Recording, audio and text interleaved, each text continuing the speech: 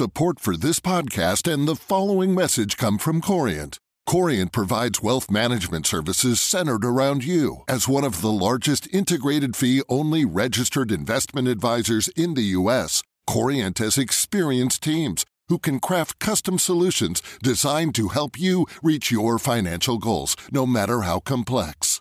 Real wealth requires real solutions. Connect with a wealth advisor today at Corient.com. That's Corient.com.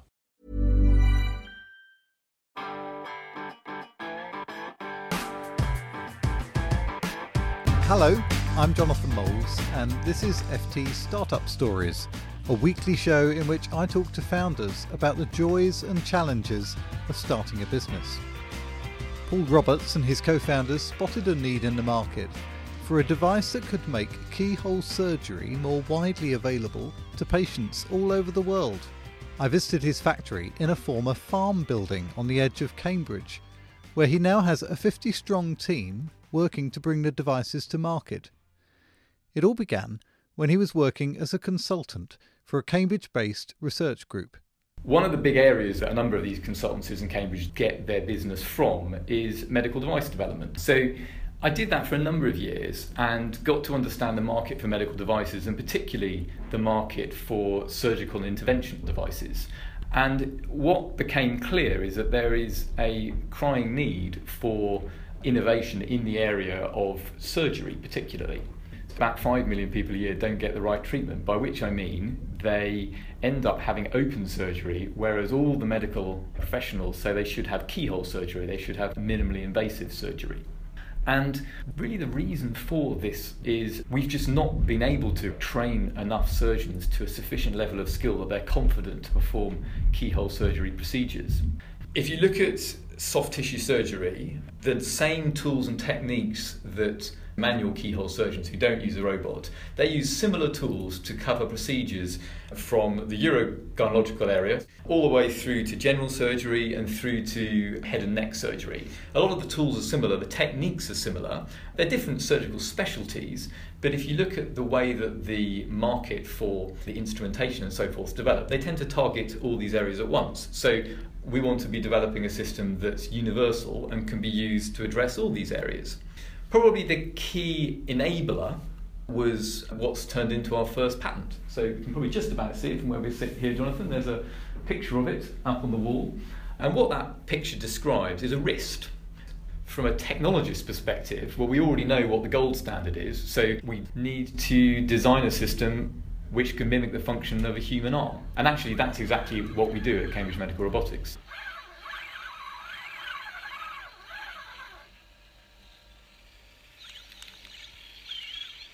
Our robotic technology uses an element of biomimicry. So the wrist that we've patented works in a very similar way to yours and my wrists. As a company, we are expert systems engineers, which is a slightly dull engineering term, but let me explain what I mean by that. System engineering is the art, or maybe science, of pulling together technologies from all sorts of different disciplines, different industries, working out what technologies are best and how they work most effectively in combination. And so the wrist is a great example because we have a patent on the concept and a patent on the embodiment as well. And the technology that we use to realise it isn't normally used in medical devices. It's normally used in the aviation and military industries. And that really is an example of great systems engineering. Another example of that is in our electronics. We use what is effectively mobile phone technology. Fortunately for us, over the past 20 years, it's become commoditized. So relatively small companies like us have access to the same technology that's almost the same that's in your iPhone there.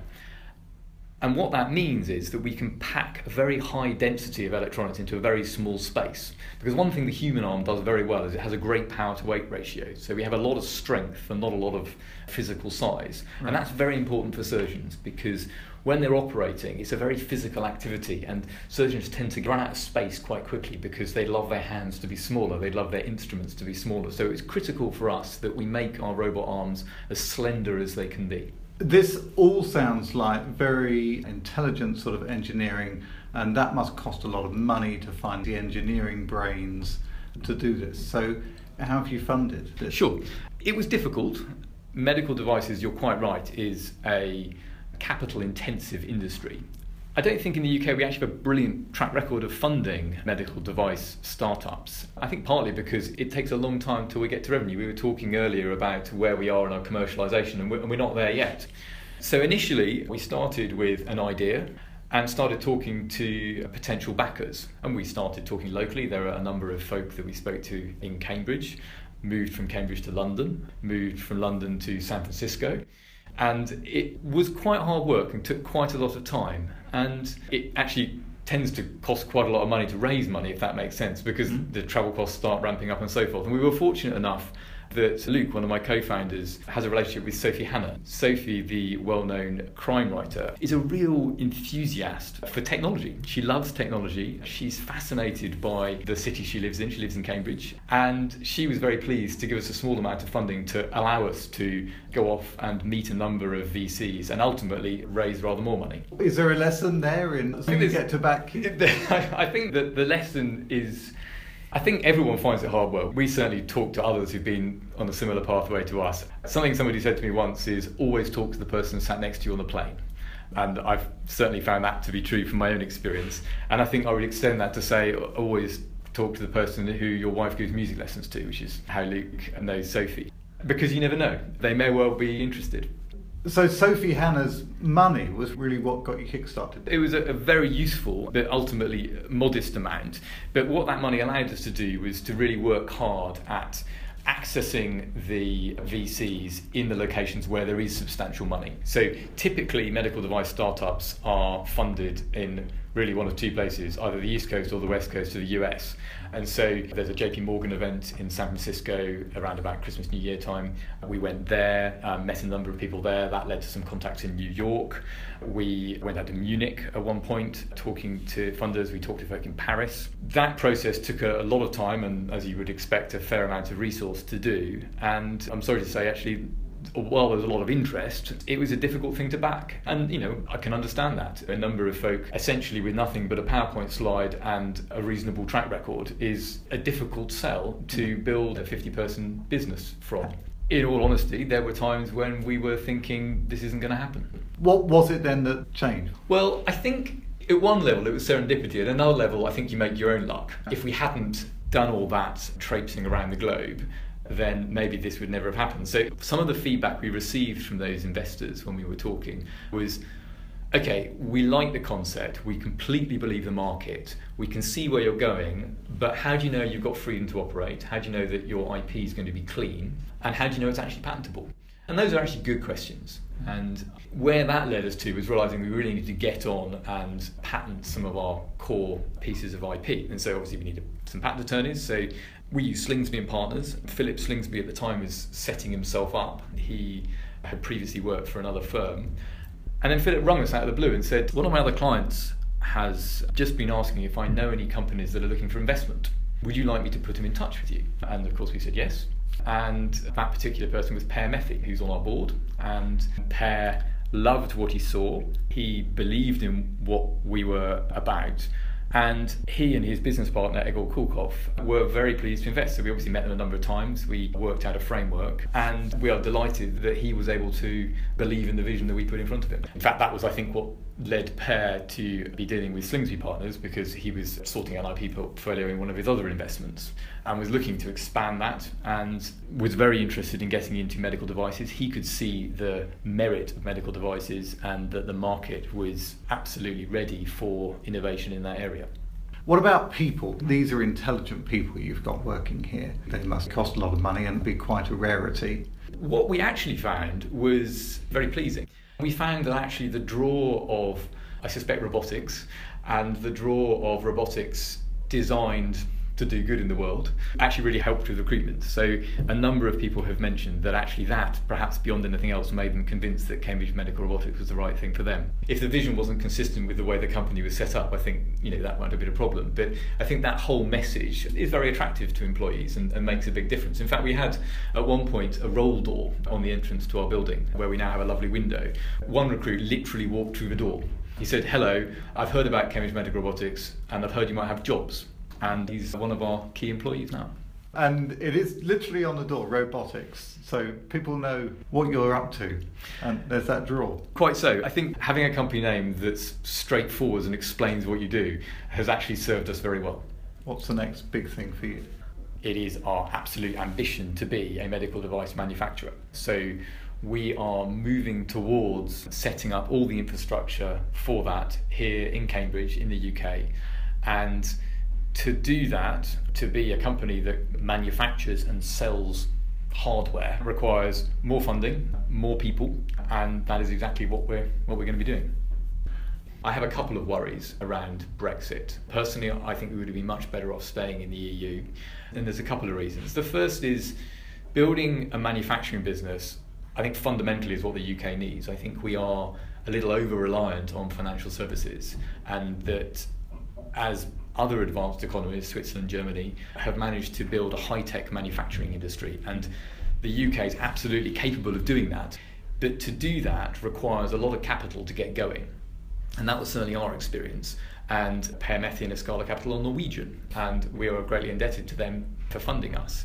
We would love it if there was more capital available for building manufacturing businesses. And my worry is that actually there isn't the scale of economy to support the level of capital investment that is required to build manufacturing businesses in the UK. And that over the course of the next decade and maybe more, it will be increasingly difficult for companies like Cambridge Medical Robotics to get off the ground.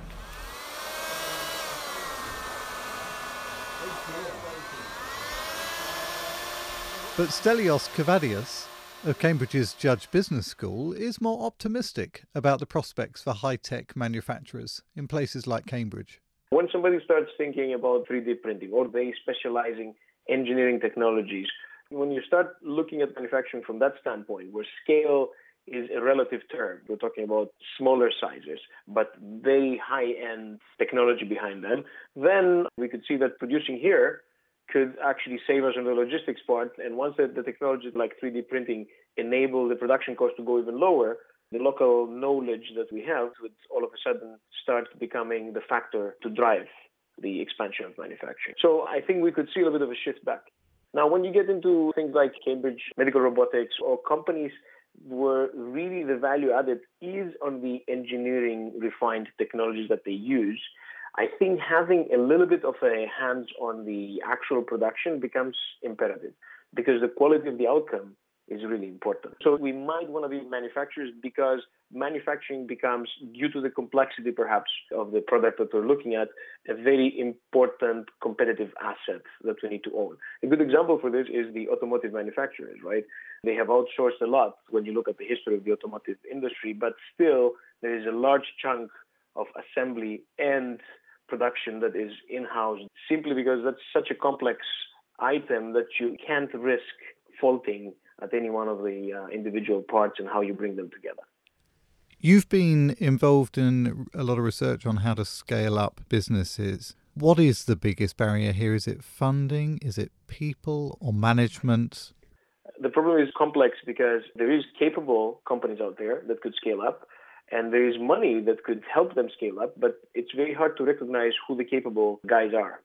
Why aren't they recognizable? Part of it is because the financial mechanisms have not developed the capability to look at small and medium-sized enterprises in different ways than the large companies. But that's not such a big issue in my mind. The big issue in my mind is that small and medium-sized companies have not really gotten enough support in developing themselves from a management skill set standpoint so that they can tell the world how great they are and they can actually really deliver on strategies that they develop themselves. I'm presuming you would say one of the ways is to go to a business school like Cambridge Judge, but what other ways are there to get those skills? I think in general, it's not only the business schools that could do this, right? But we could envision gatherings or societies of enterprises developing programs for themselves where even the simple mentoring from the people who have done it to the people who want to do it would be enough of a push to create such a way forward. I do believe that everything stops at the fact that small and medium-sized enterprises being inundated on the firefighting and on the survival do not often recognize the need to set aside some resources, and I'm talking not necessarily about monetary resources, but time resources, to really take a step back and think about the bigger picture.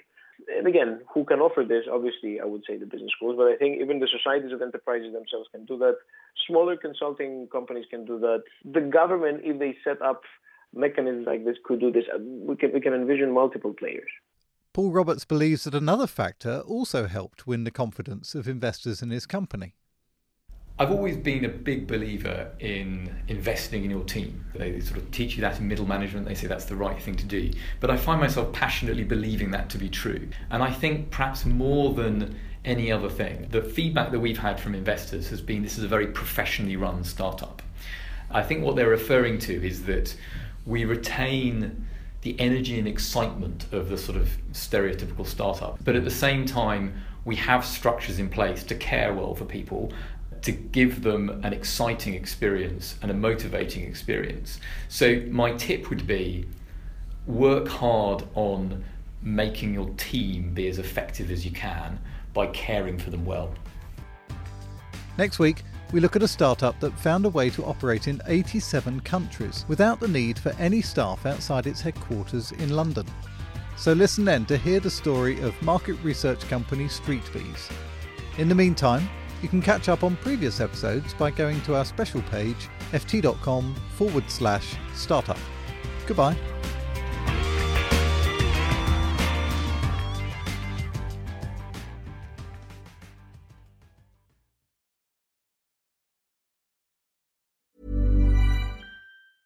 Here at Bellingcat, we get to the bottom of things. From a global crisis to an underreported event, we find the facts using publicly available tools and resources, uncovering what is hidden on and below the surface. We connect the dots using social media posts, satellite images, and public records, and empower others to do the same by sharing how we do it. The ability to do so is only made possible by our readers, supporters, and community members. Care to join us? Learn how at bellingcat.com.